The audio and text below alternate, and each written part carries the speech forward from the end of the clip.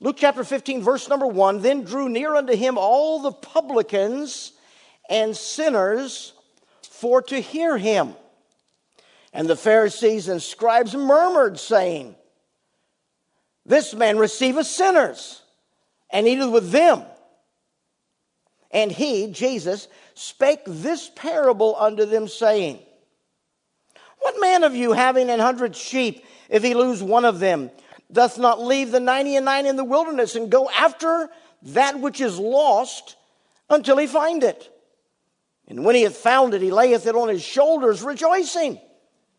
And when he cometh home, he calleth together his friends and neighbors, saying unto them, rejoice with me, for I have found my sheep which was lost.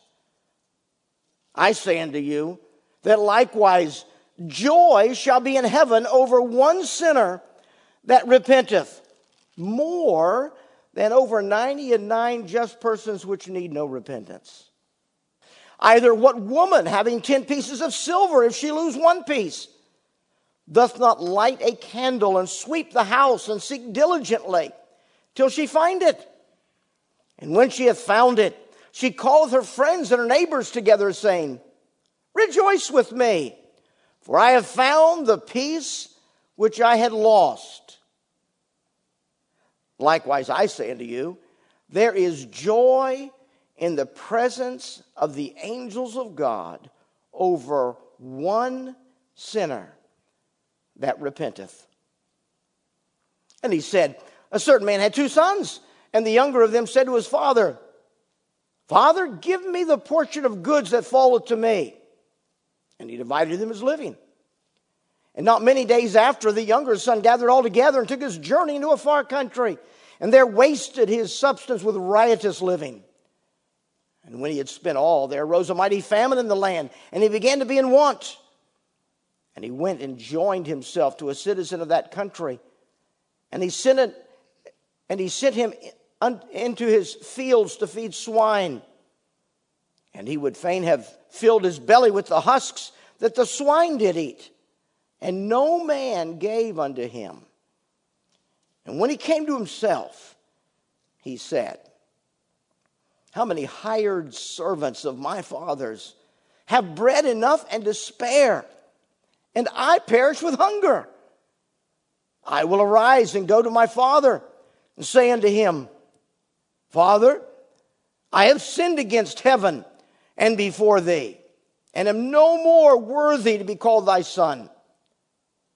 Make me as one of thy hired servants. And he arose and came to his father. But when he was yet a great way off, his father saw him and had compassion and ran and fell on his neck and kissed him. And the son said unto him, Father, I have sinned against heaven and in thy sight, and am no more worthy to be called thy son. But the father said to his servants, bring forth the best robe and put it on him. Put a ring on his hand and shoes on his feet. And bring hither the fatted calf and kill it. Let us eat and be merry.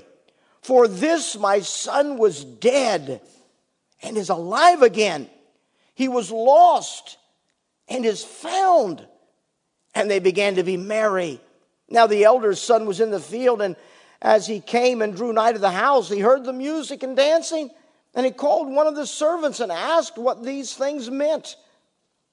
And he said unto him, Thy brother is come, and thy father hath killed the fatted calf, because he hath received him safe and sound. And he was angry, would not go in. Therefore came his father out and entreated him. And he answering said to his father, Lo, these many years do I serve thee, neither transgressed I at any time thy commandment. And yet thou never gavest me a kid, and that I might make merry with my friends. But as soon as this thy son was come, which hath devoured thy living with harlots, thou hast killed for him that fatted calf. And he said unto him, Son, thou art ever with me, and all that I have is thine. It was meet that we should make merry and be glad. For this thy brother was dead and is alive again, and was lost and is found. Verse number 10 is the text for this morning's message. Verse number 10 says, "Likewise, I say unto you, there is joy in the presence of the angels of God over one sinner that repenteth." I trust that the Word of God and the impression of the value of one will be real to each of us this morning. You know, a good movie has a backstory. And those who know the backstory will see subtle nuances in the unfolding of the story in the movie that people who don't know the backstory won't even notice. That's why when you watch a good movie a second and a third time, you see things you never saw the first time you saw it. You learn more of the backstory. You begin to notice things that you didn't notice. And you find out that an actor said something that just went over your head, but all of a sudden you realize, wow, that really has a significance, knowing the backstory. You'll pick up on statements. Your understanding of the story will be more colorful as you understand the backstory. Now, in a movie series, those who watch the episodes in order have the same impact. They see things in later episodes that had they not seen the earlier episodes, especially the pilot for the series, they lose some of the reality of what is being said and done. They could still enjoy that episode, but they really don't understand that episode like someone who watched everything in its developing order. You know, the same thing is true of the Bible. When we jump into a story in the New Testament without understanding the big picture of the whole development of human history from the very beginning, and that's what the Old Testament is all about, telling us the backstory so that we can understand the New Testament. When one jumps into a story in the New Testament without an understanding of the backstory, they'll enjoy the story and they'll learn from the story, but they'll miss some level of understanding that the person sitting beside them picked up on because they knew the backstory. And so when they read so-and-so said such and such, the person who knew the backstory sees a whole lot more and hears a whole lot more than the person who doesn't know the Old Testament, doesn't know the backstory of human history and humanity. I said a few moments ago, Luke is my favorite book of the Bible that explores missionary themes. When I've had the opportunity on occasion to preach a missions revival in another church, I'll sometimes preach every service out of the Gospel of Luke because there's some key parts of the Gospel of Luke that are dramatic in this thing of world evangelism. One of those chapters is Luke chapter 15. And here in Luke chapter 15, we're introduced to a story that shouts the value of one. The value of one over and over again. As a matter of fact, that's the whole lesson of Luke chapter 15. There's value in one person that is reached with the gospel of Jesus Christ. And so our 2022 missions theme and our church theme is the value of one. And in order to understand the nuances of this passage, we need to understand something of the backstory that makes this story explode in our understanding. You see, the Israel of Jesus' day lived in a specific culture, the culture of Israel at the time of Jesus Christ. But that culture had developed over many, many generations. And that culture was what it was in Jesus' day because of the multi-generation development. It began when their distant ancestors were suffering in slavery in a country we know of as Egypt. They were in bondage. They were enslaved. And they were suffering deeply. And so they cried out to God.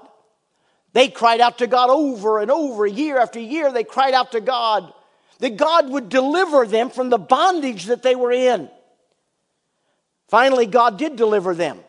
God personally intervened and supernaturally delivered them from the bondage of slavery through His miraculous intervention.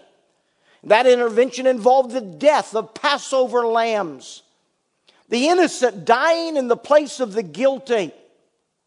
And every home that believed what God said about the impact of the innocent dying for the guilty, every home that took God at His word and slew a lamb that night and applied its blood to the doorposts and lintel of their homes, when the death angel passed over that night, went through the land of Egypt that night, he passed over the homes that were protected by the blood that had been applied personally to that family. And that family was saved from the judgment of the death angel that came through that night.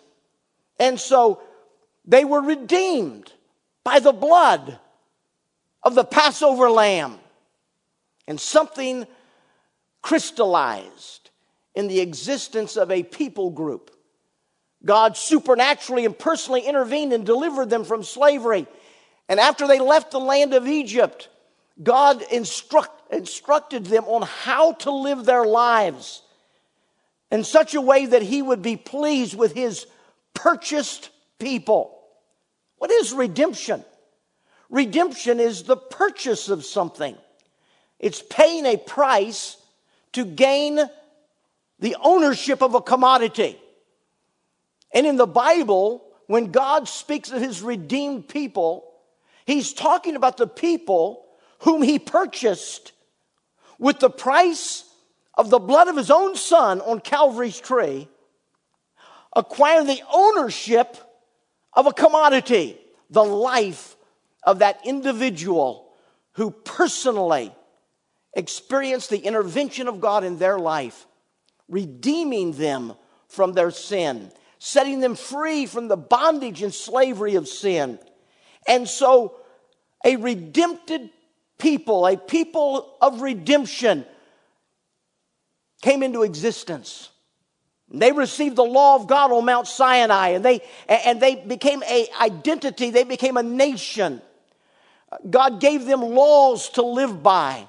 He explained to them how they could live as a nation to please Him.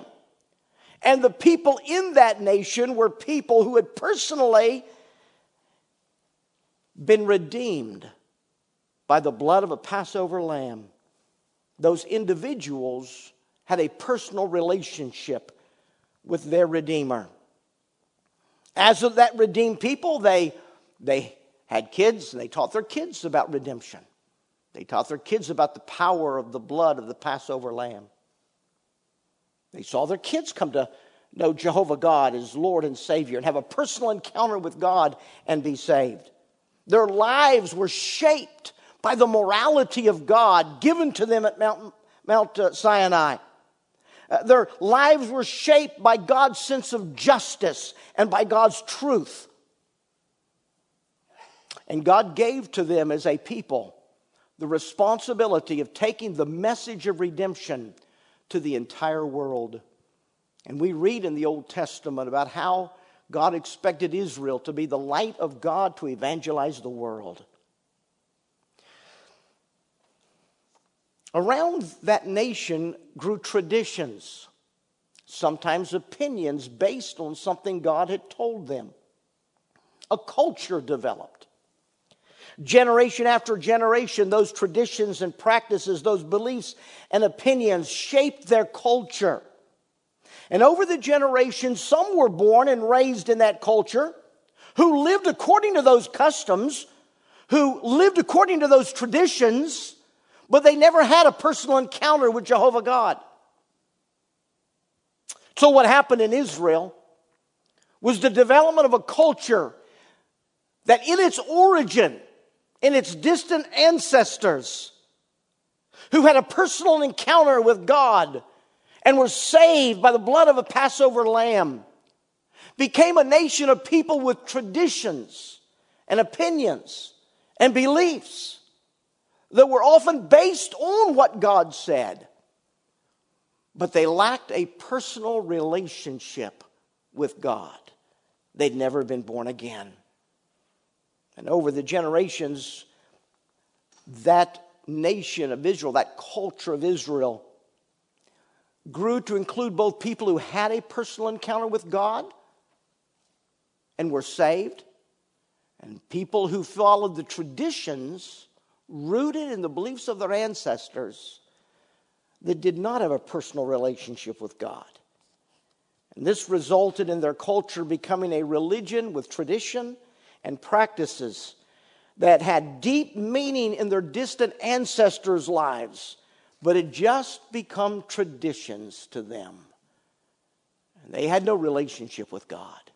They just had a religion that was true of their culture, that had developed over generations, that was rooted in the personal salvation experience of their distant ancestors.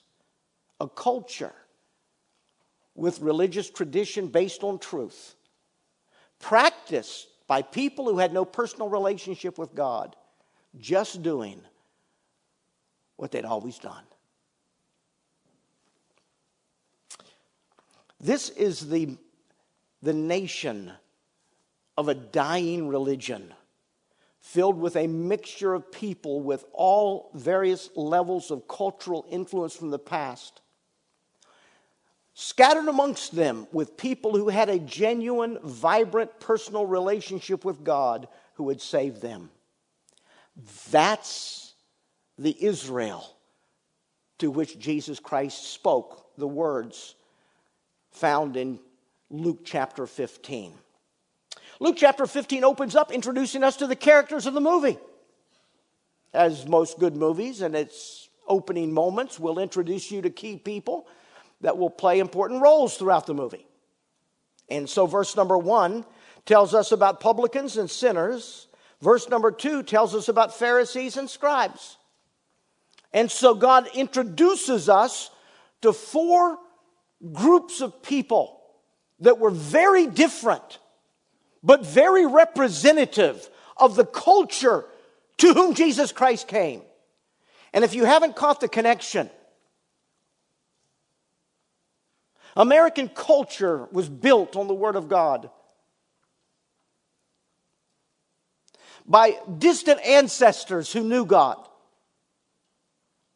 And traditions and holidays and opinions and beliefs developed over generations.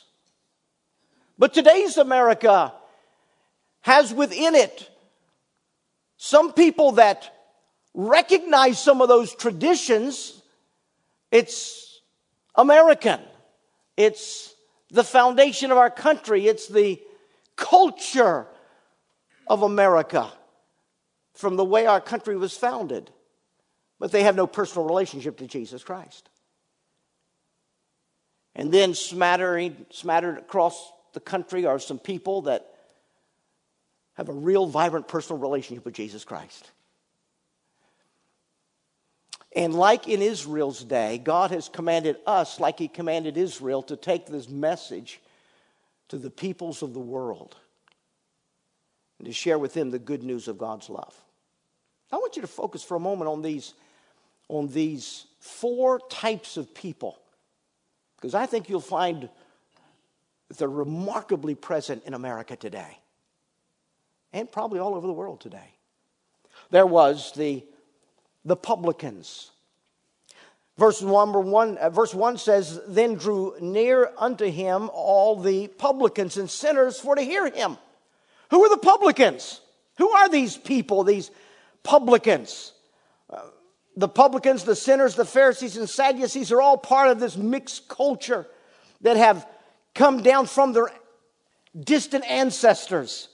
But these publicans were people who recognized the history of their nation, of their culture, who knew some of the stories of the founding of their nation, who understood some of the cultural traditions that had come down to them from generation to generation. But the publicans began to view life through the lens of prosperity.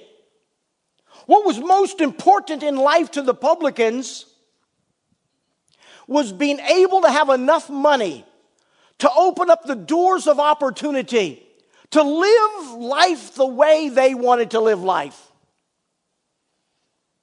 They had no deep scruples about the religious heritage of their country and their culture. They were more concerned with the bottom line, financially. Oh, they knew the stories of their tradition. They were Jews. They were Israelites. That they knew how their country came into being. But they never had a personal relationship with the God who brought their ancient ancestors out of Egypt. And as they lived their life, they probably kept some of the holidays. They probably observed some of the traditions. They really didn't mean much to them. The focus of their life was how many zeros after the numeral in my annual income. How much stuff can I buy? How much stuff can I acquire? How many doors of opportunity can my money open for me to live life the way I want to live life?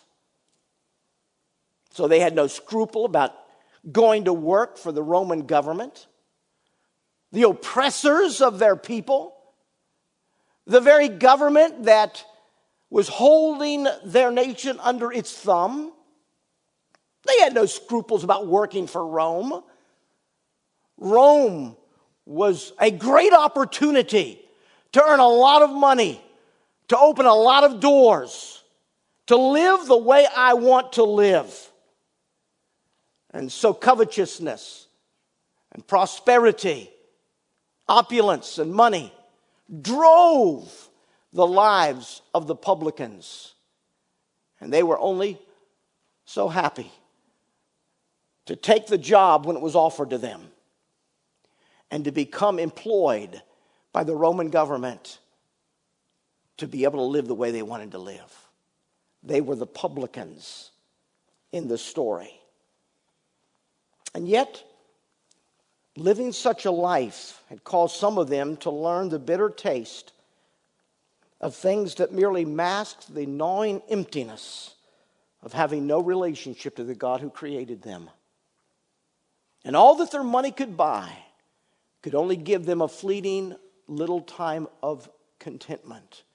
And then soon they saw something that they wanted more than what they already had. And so these publicans, some of the publicans, with this gnawing guilt in their heart, with the realization that stuff doesn't satisfy, that money will not provide lasting happiness, they began to wrestle with guilt in their souls. And along comes Jesus. He's got a message that's not religion. He's got a message that's not empty and hollow. He's talking about a God who loves them right where they are. They want to hear what he has to say. They're drawn to hear him. They were the materialists of Jesus' day. But then there was another group. They were called the sinners in verse number 1. The sinners. Now, in the phraseology of the time, when a group of people were called the sinners, it had moral overtones. We would say these were the people who lived for the short thrill of an emotional, immoral relationship. The sinners were wrapped with immorality. These people look for satisfaction in the visual images on their computer screen or their phone screen. They were immoral people. It didn't matter what God said. What matters is what I want. And if this person can satisfy me, I don't care about anything else. And so the life of immorality, jumping from one immoral relationship to another, their lives were characterized by immorality.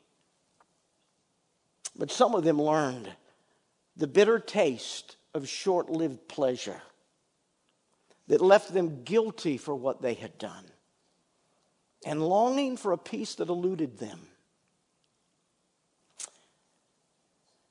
And then someone said, have you listened to Jesus? And they were drawn to him. They wanted to hear what he had to say. The materialists of the day, the immoral of the day. And then there were the Pharisees and the scribes who didn't like the idea that Jesus would take time to even speak to these materialistic, immoral people. And so the Pharisees and the scribes in verse number 2 murmured and said, this man receiveth sinners and eateth with them. Who were the Pharisees and the scribes? These were the people who practiced the religious beliefs of their ancestors, but only the actions of their beliefs, not the soul of their beliefs. They didn't have a personal relationship with their Creator. They were cultural Jews. They practiced the traditions, but they were just hollow religious traditions that gave no life and gave no meaning to life. They were the Pharisees and the scribes who were filled with religious tradition, but had no personal relationship with God. They practiced religion in an effort to try to appease God and earn his favor, not knowing that the favor of God can never be earned by man's actions and efforts. These are the characters in the story. If you know the backdrop of where Israel came from, how their culture was established, the reality of a personal relationship with God that over the generations had become less prevalent amongst the cultural Jewish people who were religionists without a relationship with Jesus Christ. And they're all here. And Jesus Christ is going to talk to them. And he's going to tell them a simple story. It's one story that had one central message. The story had 3 parts to it. The first part was about a sheep. The second part was about a coin. The third part was about a son. It was the same story. But he used 3 different pictures of the story. Probably because in that crowd of materialists that were wealthy and had every door open to them, they could live as they wanted to live with all the money they earned from Rome. And the immoral people that lived from one illicit relationship to the next. One emotional thrill on a television screen to the next. And then a group of people who were hard religionists who believed that only they earned favor with God and everybody else is going to go to hell. There's a lot of variety in this motley crew in front of Jesus, isn't there? Maybe some of them will relate to the story of the sheep. Maybe some will relate to the story of the coin. Maybe some will relate to the story of the son. And so he lays it out with 3 different chapters, if you please, of the one story. And the one story is simple. There is value in one person who gets saved. He tells the story about a sheep whose life was in danger of death, a sheep that was lost. No one knew where it was. And it was in the middle of the night, and the coyotes and the wolves were prowling, looking for an easy mark for dinner. And this one sheep out by itself with no one to defend it, it's lost. It's in grave danger because of its lost condition. There's a coin that's lost. Somebody had mishandled the coin. The owner of the coin said, I have lost it. The coin had been mishandled. The coin had not been shown the value of being taken care of, being kept secure, making sure the setting was tight so the coin would not be lost. It was believed to have been a dowry with 10 coins in it, like a very large necklace. And one of those coins had become loose, and one of those coins had been lost by the owner. Its purpose is now unrealized. Its value is gone because somebody lost the coin by not taking care of it. And then there was a son who was lost. He was away from home, a long ways away from home. He'd rejected all the religious traditions of his father, all the things that his father had taught him. He took what money he could get out of his dad, disrespected him. You see, an inheritance would not be given until after the death of the father. When he said, give me the inheritance, he was saying, Dad, I wish you'd die so I could have what's coming to me, so I can get on with my life and live the way I want to live. His dad gave him the inheritance. And he rebelled against his dad and rebelled against everything that was right in his life. And he went and he wasted his living in riotous behavior. And now when it was all gone, and when he came to himself, when he came to stop and think, what have I done with my life? Who am I? Why did I make the decisions I made? And when he came to himself, he said, I'm going to go back to Dad. I'm going to say, Dad, I blew it. I really messed up.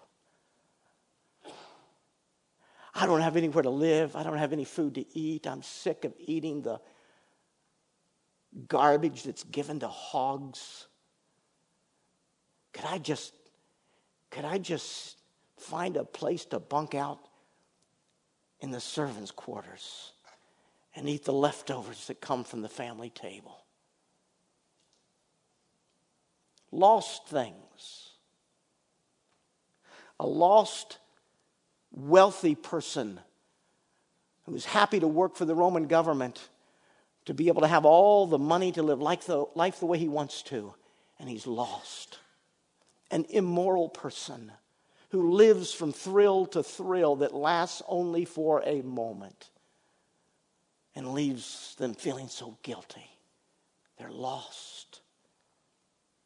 A coin is lost. And the religionists think it's a waste of Jesus' time to even talk to the immoral people or the materialistic people. And Jesus Christ said, I want you to understand something. If a shepherd has a lost sheep, he goes after the one that's lost. If a woman has a lost coin, she goes after the one that's lost. If a father has a lost son, day after day after day, he gets up and he looks down the laneway and he looks as far as he can see and looks to see if maybe today my son will come home. When something is lost, somebody looks for the thing that is lost because there's value in that which is lost. And so the shepherd risks his life going out through the wilderness at night, putting his own life in danger because he knows there's a sheep that is lost. The cost and the time and the energy that it's invested in trying to find that which is lost. Is it a waste? Is it a waste of time to give up all of that time and all of that energy and all of those resources to go try to find just one simple thing that's lost? And so Jesus Christ says in verse number 10, I say unto you, there is joy in the presence of the angels of God. Now, if you have in heaven God and a bunch of angels, and there's joy in the presence of the angels, who is it that is expressing the joy? Who's excited? Who is bubbling over with excitement? So much so that the angels are looking at him and saying, whoa! God is bursting with enthusiasm and excitement because one person that was lost has been found. Is it worth the time? Yes, Jesus was saying. I know she's just a harlot, but she's worth the investment of resources, time, money, energy to reach that one immoral person. I know he's a man that frequents the ladies of the night. I know he's just an immoral man.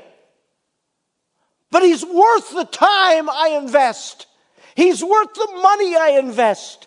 He's worth the resources I invest to try to get this message of my love, to try to get this message of my forgiveness, and to bring this message to that one who's lost. And if only one person is found after all of that investment, God in heaven will throw a fit of excitement and sing the hallelujah chorus. And the angels, in their presence, the angels will observe the joy of our God over one person that gets saved. I know he's a businessman. He flies around in his personal jet. He'll take any job. He has no scruples of right and wrong. He can be bribed. He can be bought. He'll do anything that it takes to make another million. He's an individual who cares nothing about anything but his bottom line so he can live like he wants to live. I know he's not worth much to you. But I'll invest all my time. I'll invest all my resources. I'll invest my energies to try to get to that one lost rich man with the message of salvation. And if only one of them gets saved, Jesus Christ says there's joy in the presence of the angels over one sinner that repenteth. The value of one person reached. Whether it was the rich publican drunk on the desire for more money, or the sinner overcome with the cheap thrill of immorality, or a son just wanting to live his own life and get out from underneath the shackles of his dad, each one had value to God. God wanted each one, and he was willing to do whatever it took to reach that one. The value of one. God went after each one. And then, when God gets a team of ones, one here, one there, one here, one there, one here, one there. When God gathers together the ones, you know what he's got? He's got a church. And you know what he tells them? Go and do the same thing all over the world. It begins with the value of one. It ends in the evangelization. It ends in Revelation 5 with an innumerable multitude of every tribe and tongue and language and every ethnic background and just a hodgepodge of international ones that got saved, one person at a time, who gather around the throne of God and sing, "Worthy is the Lamb that was slain. For thou hast redeemed us to God by thy blood," of every kindred, tribe, tongue, language. The value of one. Now, what can I take away from this Luke chapter 15 message? Let me give you 7 statements. Number 1, don't let your family carry the culture of Christianity without a personal relationship with God via personal salvation. Don't let your family merely live out the culture of Christianity without a vibrant personal relationship to Jesus Christ. They'll die and go to hell.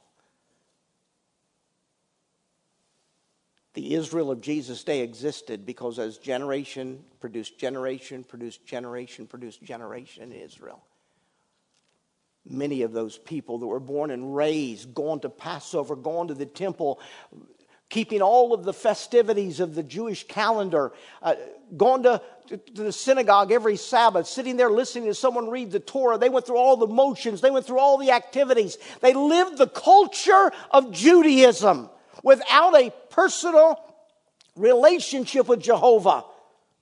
And now they show up at Jesus' feet as materialists, immoral people, and religionists who have religion without relationship with God. And Jesus Christ is trying to reach their hearts. That could be my grandkids. That could be your great-grandkids. Don't let your kids embrace the culture of Christianity without a personal relationship with Jesus Christ. Number 2, think deeply about the value of one's soul.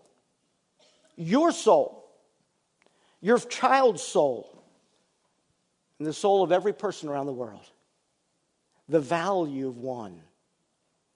To God, every individual is very valuable. Think deeply about the value that God puts on every individual. Jesus Christ on different occasions said, what will a man give in exchange for his soul? If you gain the whole world and lose your own soul, what do you have? You got the world. You flew in the Learjet. You wined and dined. You had everything. And you die and go to hell. What good is that? Think deeply about the value of one's soul. Number 3, ask what you can do with your time and resources to take the message of God's love to the people who live in this part of God's world.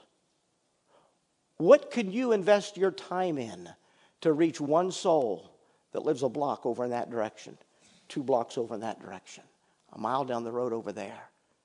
What can you do with your time? What can you do with your resources to reach one soul who lives in our Jerusalem? Number 4, ask what you can do with your time and resources to take the message of God's love to the people of the world.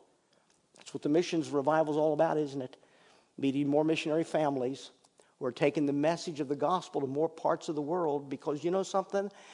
That person to whom they go to minister to has value to God. And if only one person ever gets saved because of the work of that missionary, God is excited about the work of that missionary. Think about what you can do with your time and resources to reach the people of the world. Consider adopting a missionary family from your church. Maybe a couple of missionary families. You say, well, what do you do that for? Because, you know, we've got so many missionary families that would be really great if we've got a couple of members focusing on just one of those families, reading the report letters, praying for them regularly, communicating with them. So one of the things you can do is you can adopt a missionary or a couple of missionaries. What can I do in a mission? You know, the value of one. I can create a meaningful relationship with our missionaries that are with us. And then number 6, give to God. You see, the financing of God's kingdom is accomplished by people just like you and I all over the world who know that we're the stewards of all God's resources. And the money in my bank account is not mine. It all belongs to God. I'm just a steward of God's possessions. And God wants me to use His money to promote His agenda. And His agenda is the advancement of His kingdom all over the world. And so, Community Baptist Church exists because the members of Community Baptist are very generous in giving to the general fund to be able to finance the work of Community Baptist Church locally and all that costs. But we give away $250,000, almost $250,000 the last few years. We give away to missionaries all over the world. Where does that money come from? It comes from people just like you, who've said, God, I'm the steward of your resources. Now, how much of your resources do you want me to use to finance world evangelism? Pray about that.